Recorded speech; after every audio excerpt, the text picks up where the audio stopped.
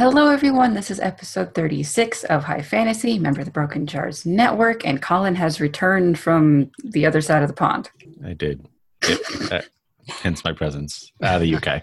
You just seem so sad now. Well, I'm not on vacation anymore. It was a bit of a breakneck speed, though, so it's nice to... You need a vacation to recover from your vacation? Yeah, I only had a day off, which wasn't enough, because then I crashed the day after I worked and couldn't get it to work, because I was just like, nope.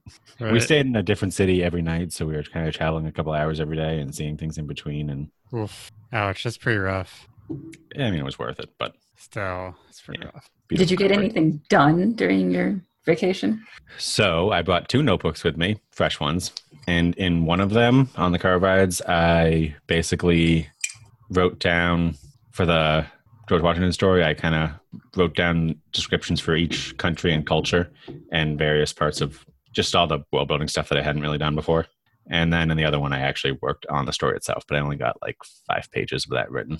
Yeah, that always does seem harder on a notebook than on a computer. Yeah, my handwriting's terrible. And car rides. And car rides are not conducive to get all bumpy. And yeah. Half the time I just write at the bar. Hey, if it works. Yeah, if it works, it works. Stop playing with the duck. Colin has a new toy. It is a duck and it makes nasty noises. I think that was me sipping. Yeah. This is Oscar. I was a little productive. I'd say like 700 words. So doing things. I'm to this point to where I need to figure out exactly how to do something, and it's proving difficult. I'm trying to create this comedic scene where like these bounty hunters are like blowing up the place where the protagonists are in Andromeda's love, and I'm trying to I don't know, for some reason it's just not coming to me. This is the Golden Girls one? Yeah. Maybe I've just never really watched Golden Girls, but they're trying to blow up the space station? Well, the Golden Girls are being hunted. So because they stole some stuff and the people want it back. And so they're like blowing up this sex club / animal refuge where the girls are at. What entrepreneur decided to combine those two things? Yeah, what? There's strict rules. Like several laws are being broken. There's strict rules about not doing anything with the animals, so I got that covered. But yeah, but this guy watch you, or you watch them, or I mean, yeah, you can let them watch you, I guess. But this is like this dude, like he's got all this money. He started a sex club, but he's also really into animals, so that's what he did. Alex is having a hard time wrapping her. I'm trying to contain myself from saying nasty shit. When have you ever done that in the history of this? I'm trying. Just be free. I bet he's into animals.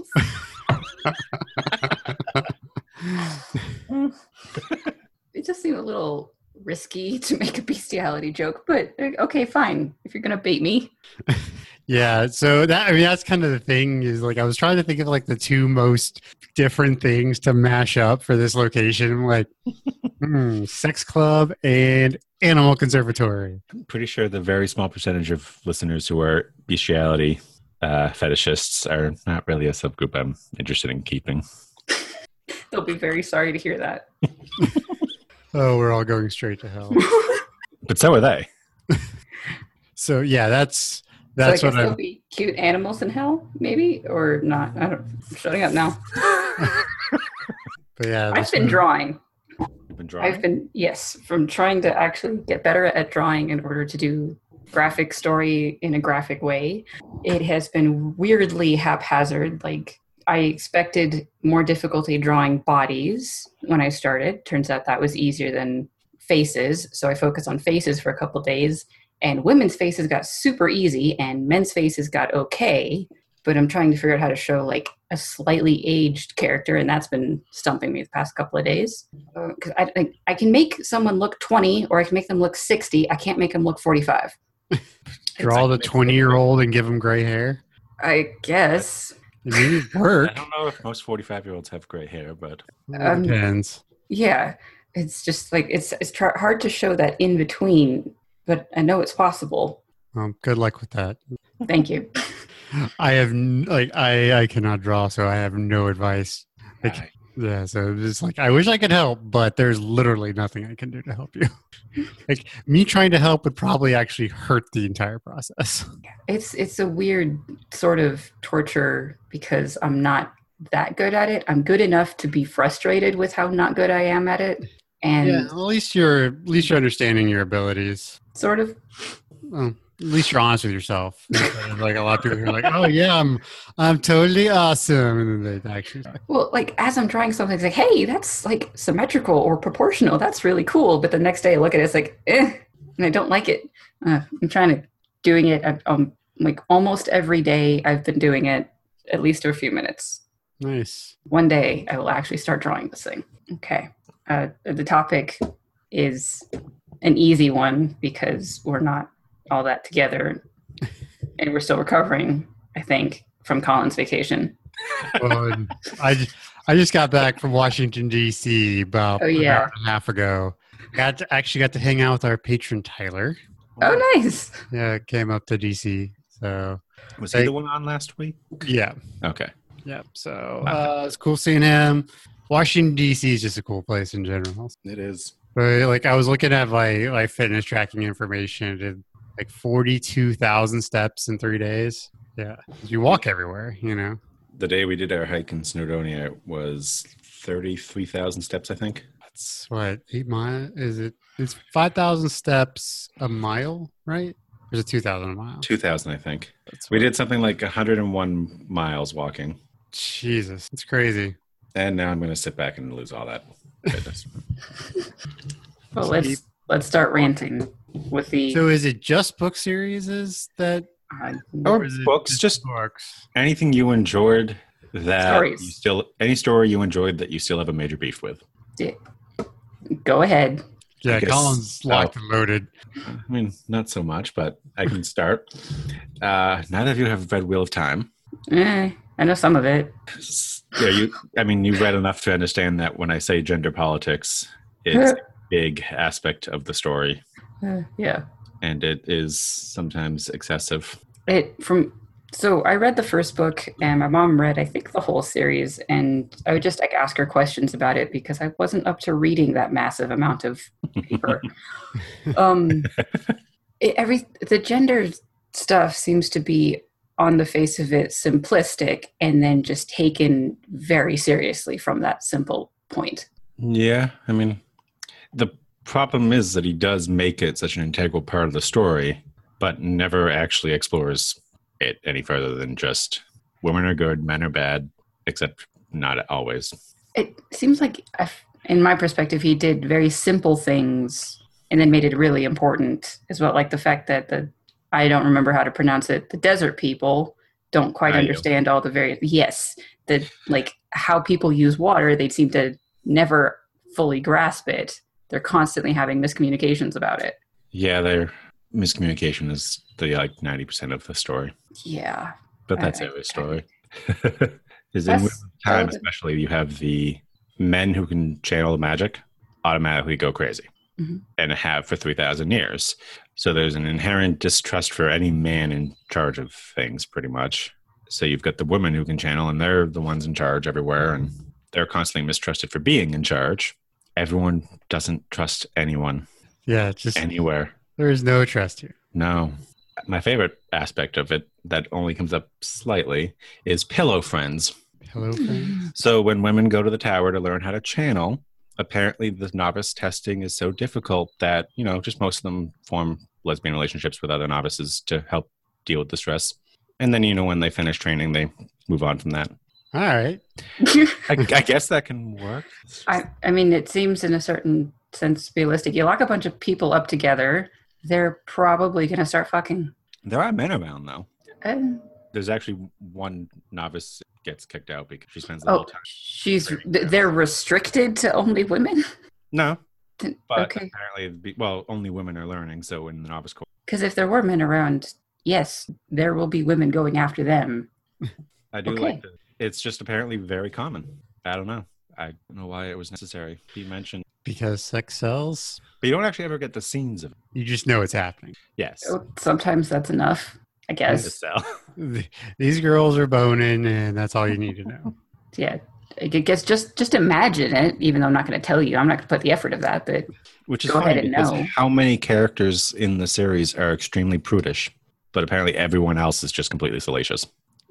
Rand did end up with 3 women. Yeah, that too. I feel like Gordon said at the time, but a lot of the relationship parts and the gender politics comes off as wishes. A lot of it gets, again, I have to say simplistic, of like someone says something a little dumb, it gets really misconstrued and it causes a fight, and the guy goes like, I wish the other one was here because they're so much better.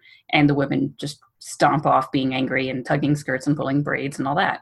That's like 90% Avian in the stomping off angry. She's just always angry. It just, Yeah. yeah, it seems to be what the women did, is that they just leap to conclusions, be angry, do whatever girly thing they're going to do, and then get involved. 2 of the Power Sisters go on an adventure.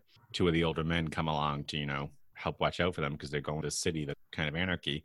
And they just shit on them in the entire time and pretty much just think they're all a bunch of idiots. Of course, they almost get themselves captured like 3 times, but Like you do. you do. You've talked about this book so much that I never It's want to a read it. very good series. But it sounds awful. There's still good parts to it. There are very good parts to it, but the gender relations are not one of them, in my opinion. I like when Fail is being annoying to Perrin and starts slapping him. He spanks her to make her stop. And that was apparently okay. That's a little domestic abuse between friends. Just a little. I mean, that was his wife, right? That was her name. Well, girlfriend at the time, yeah. Same difference. Yeah. Yeah, she was acting up, so he bent over his knee and spanked her. She always did seem kind of like a weird, dressy little bitch. Yeah. Though I was reading the Leah Butler's reread on tour, and she was not happy with that scene. Especially the way it was just treated as she accepted the punish meek afterwards. Not a good, healthy relationship. It is interesting to wonder if he wrote that today, what would happen. Oh, he'd be an uproar. Which is funny because in an earlier scene, the story implied that one of the Aiel chiefs spanked Barrelin, the hussy woman from Mayene that's always hitting on everyone. And that was less problematic. Well, at least doesn't cause as much of a rage. But still not healthy relationships here. All right. Jacob, do you want to do your obligatory issue? I mean, I can. I mean, everyone who listens to this podcast knows I hate the introduction of children for children's sake. So, it got introduced in Dresden, and it wasn't terrible, but it wasn't good either. Like Dresden granted, it's his kid, and, he tried to play it off the whole, I was an orphan, so I want to be there for my kid and all this stuff. And it's just, still, he goes and does crazy shit to try to save his daughter.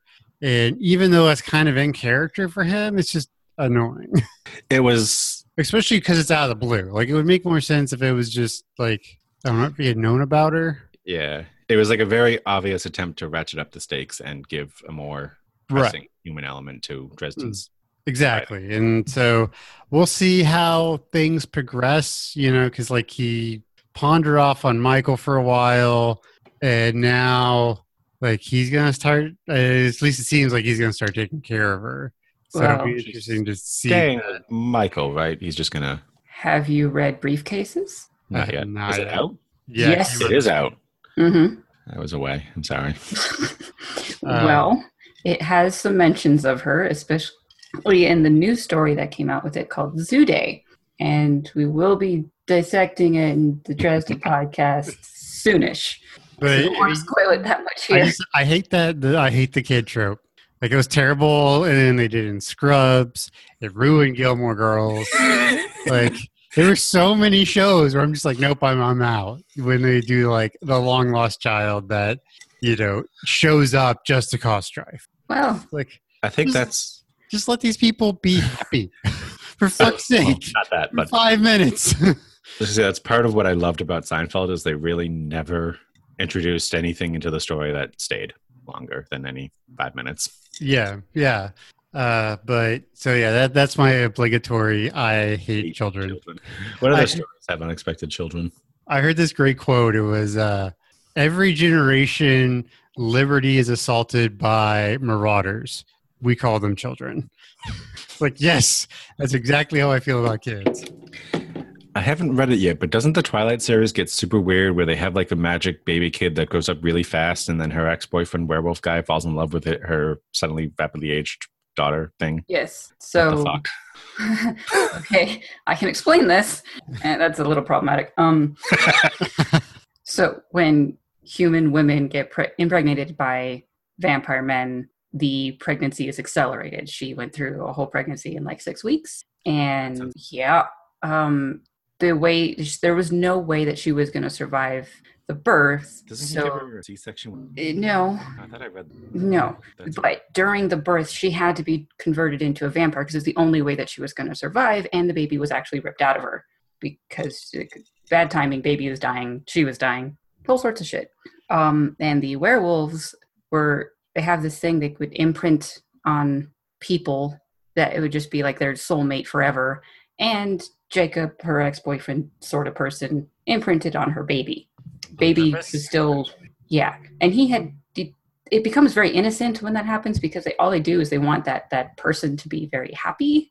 And this baby just happens to be aging up. Like she'll be like an adult, I think by the age of 15 or 12 or 15, some kind of that. And then she just stay that way forever because they stop aging after a point, but there is an accelerated growth period still.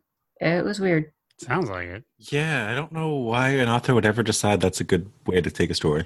Well, Because now that they decided to get married, they have to have a baby.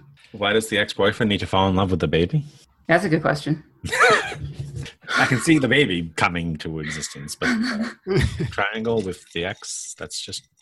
because it ratchets up the drama. That's what all Sort about. of. It kind of killed it, really, because the werewolves were all ready to like start killing the vampires because they were going to be breaking the law by having someone changing into a vampire. They weren't supposed to be doing that. And then all of a sudden, baby, everyone's happy. Until the other vampire bad guys decided to come killing people. And then nothing happened. We can move on now. Yeah, like, I don't know. Kids are done so poorly for the most part that it's just like... Maggie's done really well, though. Maggie's done really well, but it's just bad. Then, like, at least in Dresden, when he handles like the Carpenter kids, it's not too bad. Like their reactions are like very kid-like, which you'd expect. But I don't know. I felt his interaction with Maggie got creepy. Or not Maggie. Yeah, Molly. Oh yeah, huge difference there. Yes. Yeah, Molly is. I mean, everyone is like, well, not everyone, but a lot of people are shipping Dresden and Molly. I just out. Dresden loves Karen. Yes, I've got my own theories about that. So. Alex, what trope do you hate? Well, it's hard to think of things at the moment of series I've already read, but I have been trying to read Lions of Al-Rassan by Guy Gavriel Kay. What was his name again? Okay, because I've heard people really, really like his books. I found it at the used bookstore, picked it up. I have to admit, his world building is kind of cool because it's clearly Spain, Iberia, same influences of everything. There are Muslims, there are Jews, there are Christians. They're just all renamed, and there's like 2 moons and stuff. The characters are kind of cool, and the political strife is pretty fun. But I hate the way he treats one of the characters. She's kind of the main character, and I have no idea how to pronounce her name, but it's spelled Jehane. So like Johanna? I don't know. But he treats her almost like a Mary Sue without outright doing it. She'll do things and then realize that it was the right thing to have done all along or something. She's getting into an argument about she's going to leave a city and where is she going to go? There's all sorts of places that would be bad. Then she says she's going to Ragosa. And it's like, oh yeah, that's the perfect answer. And he did this for everything she's done so far. He kind of does that to an extent, but the way I look at it, he's telling a story. So he's telling you in the present tense why this character did the right thing, because obviously they're going to go on and do the right thing because that's what the story's about. I don't know if it's the way he handles it in Lions of Al-Rassan, but it's being told. It's past tense, third person. It's sometimes omniscient, sometimes pretty limited. It switches and it's weird. But with every other point of view character, they have flaws. They make decisions beforehand and then follow them through. She does things and then it's like, oh yeah, that was good or that was weird. But she does things and then decides if it was good or bad afterward. But they're she almost decides always herself. like she's like, that's the perfect answer. Or as Oh. she got involved into a fight and brought evidence basically of someone having done something horrific, it led to that guy's death. And afterwards, she's like, oh, I basically killed him. It's like, you really should have thought of that before you instigated it. And everything that she's been doing has been treated this way. Everything else I've been really enjoying, but I don't like how he's treating her in the prose. In Tagana, he'll break off in Omniscient to say, and that decision, circumstances that the character didn't know was going to happen, but are very important. Yeah, he's done that a few times, which it was more, I can't think of the word. It made me more interested in what's going on. Like, at a point, she was being taken away from something that was a normal day, and she's like, she never found out the end of one of the things she was dealing with before, or she wondered sometimes what would have happened if she hadn't left afterwards, because nothing was ever the same again. It's like, so he did those types of hints, and it was fine. So, yeah, the way he's treating her specifically is weird. None of the other characters are getting treated that way. Well, I'm really enjoying Tagana, so that's good. Maybe I'll check out that one after. One thing that bothers me is when you get to, like, especially in a book series, when the author spends the first, like, 4 chapters rehashing all the plot points from the previous book. Like, J.K. Rowling does it a lot in Harry Potter. Like, the first, like, bit of it is pretty much like, previously on Harry Potter, you know. That's pretty much what it was. Not really rehashing the previous events, but one of the things that always drives me crazy in Dresden, when in book 7 or book 10, he's telling you rules of magic again. Like, I don't need to listen to Dresden talk about how magic impacts electronics around him again. I understand that by now. Yeah. I got kind of... I started skipping over when I was devouring it the first time. It's like all the descriptions of the Blue Beetle. It's like, yeah, I don't care. But I always paid attention at, like, the description of the lab. That would always change. And it was interesting. Oh, yeah. The first 3 or 4 books were brutal, though, when he would, like... But I understand you're establishing it and trying to get your readers to follow it. But when he starts to tell you again in book... I think in Deadbeat at one point, he rehashes something, and it's just like, I'm just skipping this paragraph now. If you're talking about when he was talking with Butters about why magic is real and Butters is still disbelieving for a little while, that had a very specific usually purpose. Internal thoughts of him.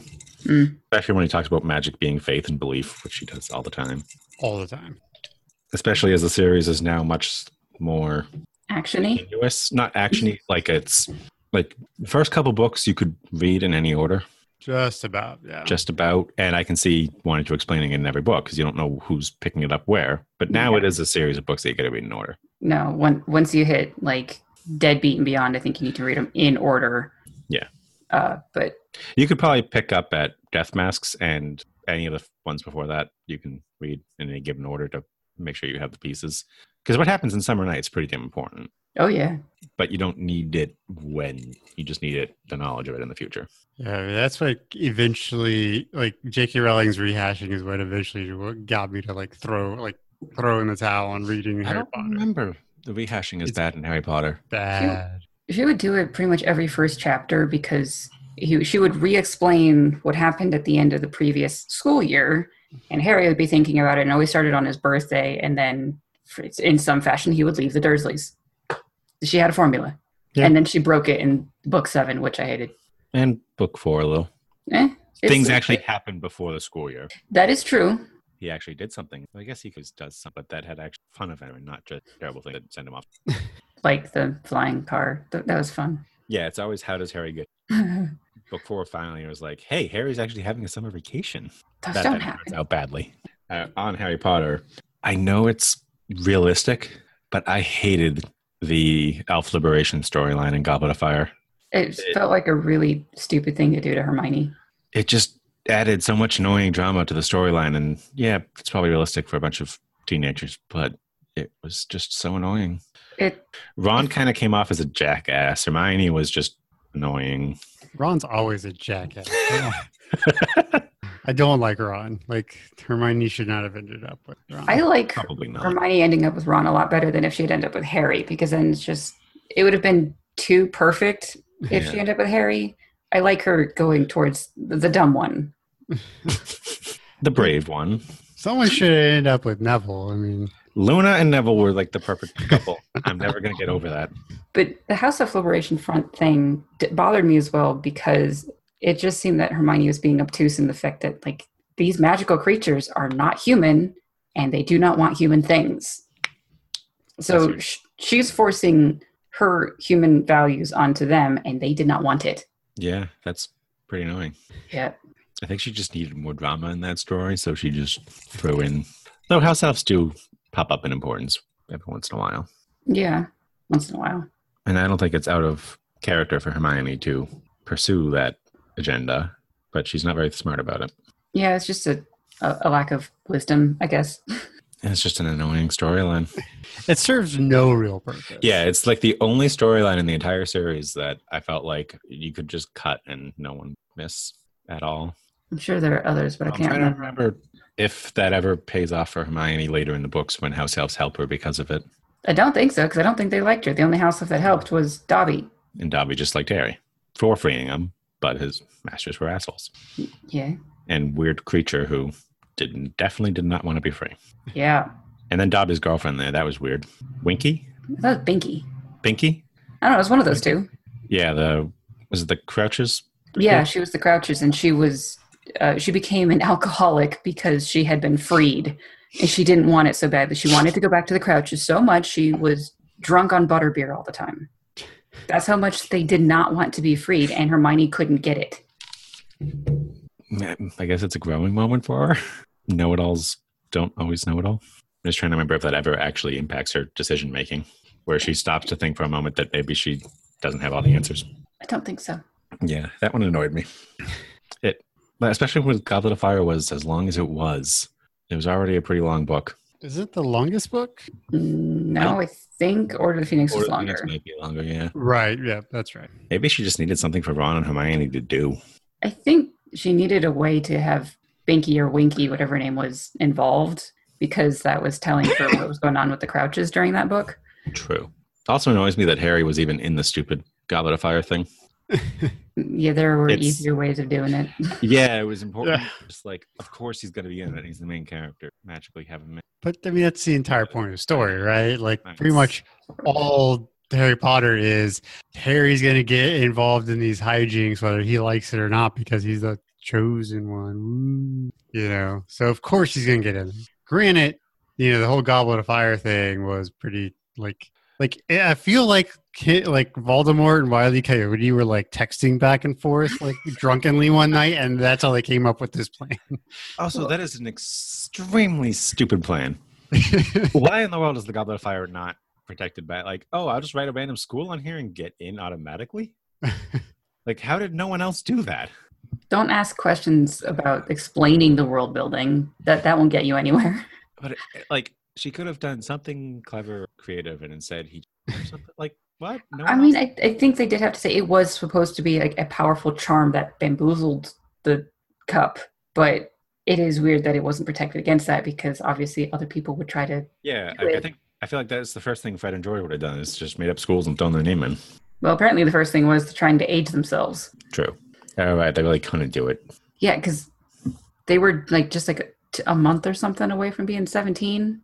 And they just wanted to age themselves by a month, and then they grew beards. And then the whole thing, why don't you just not have Potter in it? The more logical thing was this was clearly a mistake, or this was weird. You're just going to sit out, and everyone else is going to compete, right? Because you're still not old enough to do it. So, no matter how you trick yourself in, we know already that you're not old enough. So just no, done. But no, the Goblet of Fire has spoken. So seriously, what would have happened if you just okay, he's going to show up and he's going to walk through the race and everyone else is actually running. He's still technically doing it. He's just race. He just gets a chaperone who doesn't let him move any. Yeah. They really need child protections in that book. Yeah, they're just straight murdering children for sports. You have to be 17 to compete because it's dangerous. Or if you accidentally get in there anyways, well, good luck. Hope you don't drown or get breathed on by a dragon or get eaten by a sphinx and God knows what else. Or go insane from the maze. Yeah. Because didn't they say something about people would go mad in there? I thought I remember something about that. I mean, hopefully not. They just grew the maze. A bunch of dangerous things and I don't know, maybe something I should have been, at least for the maze, that everything is just gonna keep you there and you get stuck versus actually killed. I mean, everything was most things. The dragons was a bit crazy.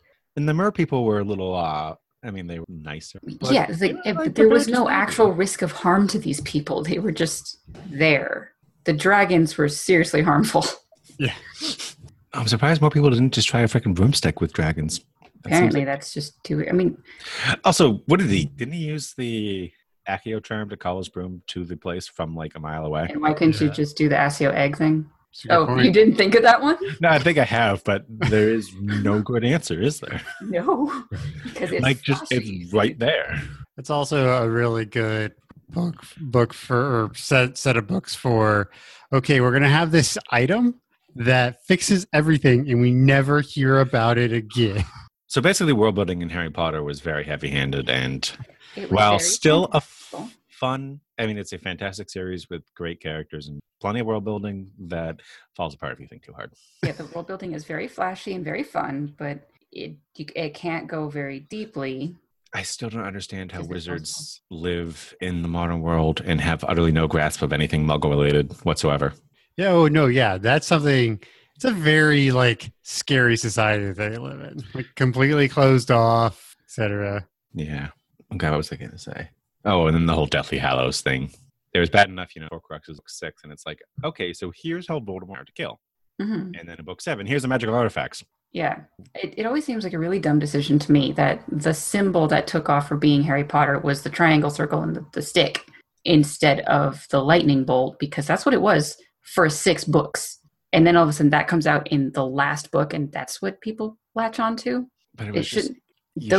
That type of heavy symbology should have been there the entire time, but it wasn't. Well, you shouldn't introduce these all-powerful magical artifacts in book 7. Ooh. The only redeeming aspect of it was that one of them had been around since book 1. You just didn't know it. Well, technically, I guess too. The wand. What was the third one? The stone. Where was The fuck was the stone again? the resurrection stone? Oh, I didn't like book 7. I've never reread it. I don't know. I think it made Snape worth it. But yeah. So how did no one look at the invisibility cloak as like a bigger deal for 6 books? Yeah. Mm.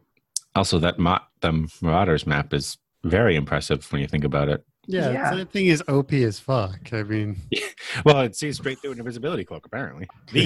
And it would the thing of like, why did Fred and George let Peter Pettigrew sleep in their brother's bed for how many years? They never. Wow, he got it. But they looking at this, they never saw that there was another name next to Ron, and it was, for example, male, and that's absolutely worth meddling with your brother about. Just pillow friends.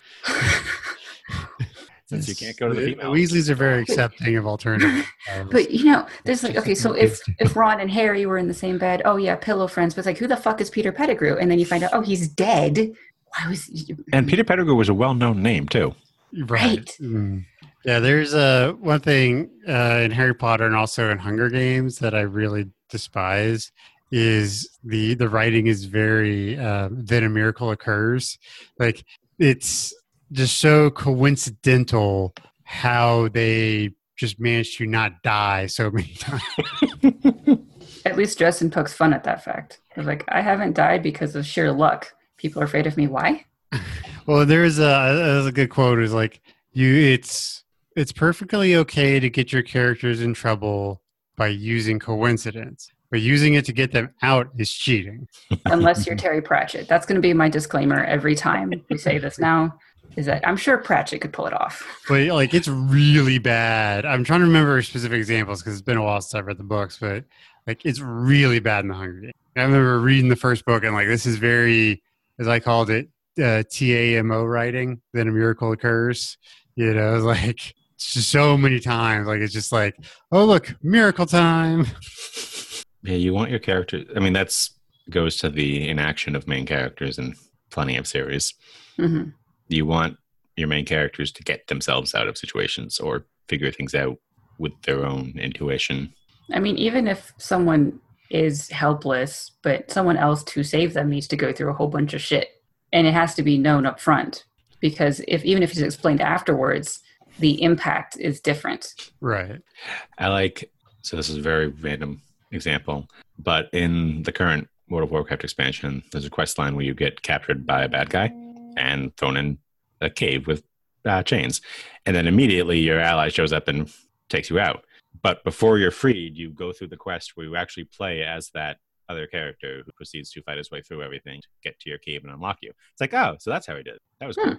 Like, even though you're immediately rescued, it still stops to show you what he had to go through to get there. Yeah. That seems to have happened in several times in games. Like, well, this character is stuck, and now you have to free them and play other character in order to do it. I think wasn't that done in, like The Witcher or something similar? Well, what they do in The Witcher, especially tracing down Ciri, and every once in a while you get to play Ciri's journey. Mm-hmm. Yeah. As they're telling her story, it's like you actually get to make the decisions and change how she's doing things, which affects the whole story. Yeah, it's a good tactic. Save to make sure I actually win that horse race and not lose it, because Ciri has to win everything. I save scum. Yeah, me too. Okay. Yeah, I saved before every pickpocket in Skyrim. When you can reload in 10 seconds, less than that, you do it too. Let's see, what else do I have? I've got everything in A Song of Ice and Fire. Well, so Song of Ice and Fire it's pretty decent. It's pretty fun. He bogs things down way too much with way too much. Yeah. I think his biggest weakness is he doesn't have the ability to create a scope to the story. He can't narrow it down to anything. He's just constantly expanding it. When he decides to make something impactful happen, it's really, really good. But getting to that point takes like 4 books. And then once that event happens, he shows you every single fallout from it. And now there's a storyline from that one. Yep. Yeah. We shouldn't be getting new characters in book 5. Also, it was dumb of him to make the characters as young as they were. Like, he planned a 5-year time gap. That's why book 4 and 5 were so troublesome. Is there actually a 5-year time leap? No. Well, then the character is still running around at 15 years old, taking over the world. When he started the story, he planned, after I think Storm of Swords, he planned a 5-year time jump. And then when he tried to write it, it didn't work, which is why Feast of Crows took so long to come out. He eventually abandoned the plan. That's weird. Now we're stuck in the scenario we're in. That's weird.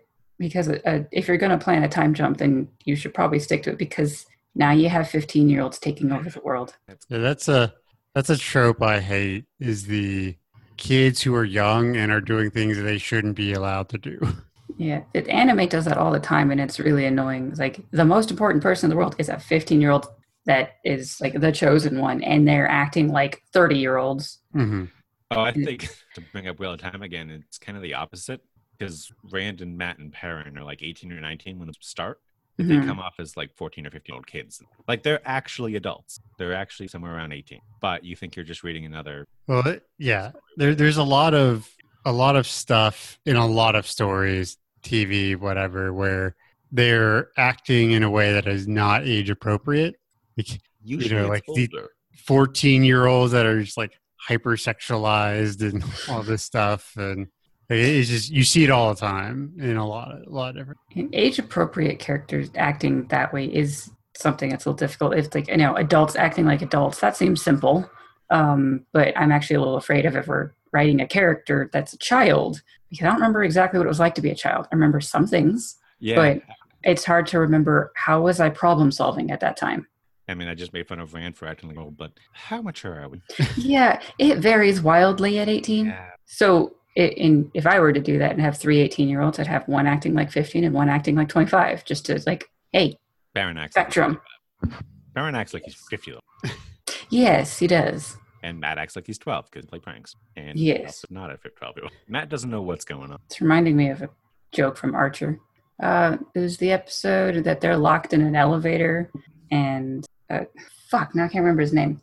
The accountant guy was trying to yell at Archer, and he was like, "You're so childish, and you're gonna go do something, then you're gonna have sex with someone." And Archer's like, "That's the most adult thing I could do." Yeah, I like Archer.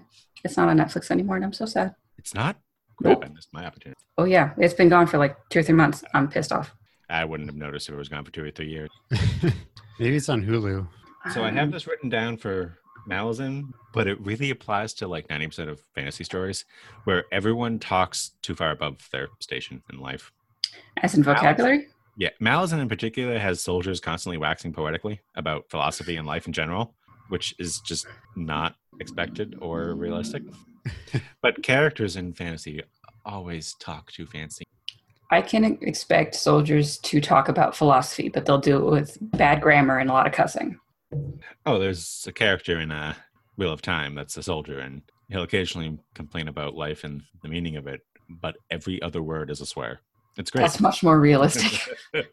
But I don't know, it just always bothers me when you've got soldiers who are like giving out these philosophical musings that could have fit Voltaire. It makes a lot of sense, actually, for soldiers to think a lot about the meaning of life and stuff, but there's no way in hell they'll do it with good grammar. One or two of them maybe, but a lot of them are just bad grammar, bad words, mispronouncing things everywhere. Especially typical medieval fantasy setting where all your soldiers are probably just ripped off their farms. Tend not to be the most educated. Yeah, I mean, that's a common thing in a lot of stories is people who have no business knowing what they know. Like either their station in life does not equate to the way they act. So like, soldiers talking too well, or, the hacker who is also like the best doctor in the world. And also, those kind of things. Wheel of Time also does it when the Emmeline Seat, the head of the Aes Sedai, she comes from the city of Tyr, which is primarily fishing. So every single time she talks, all of her metaphors are fishing related.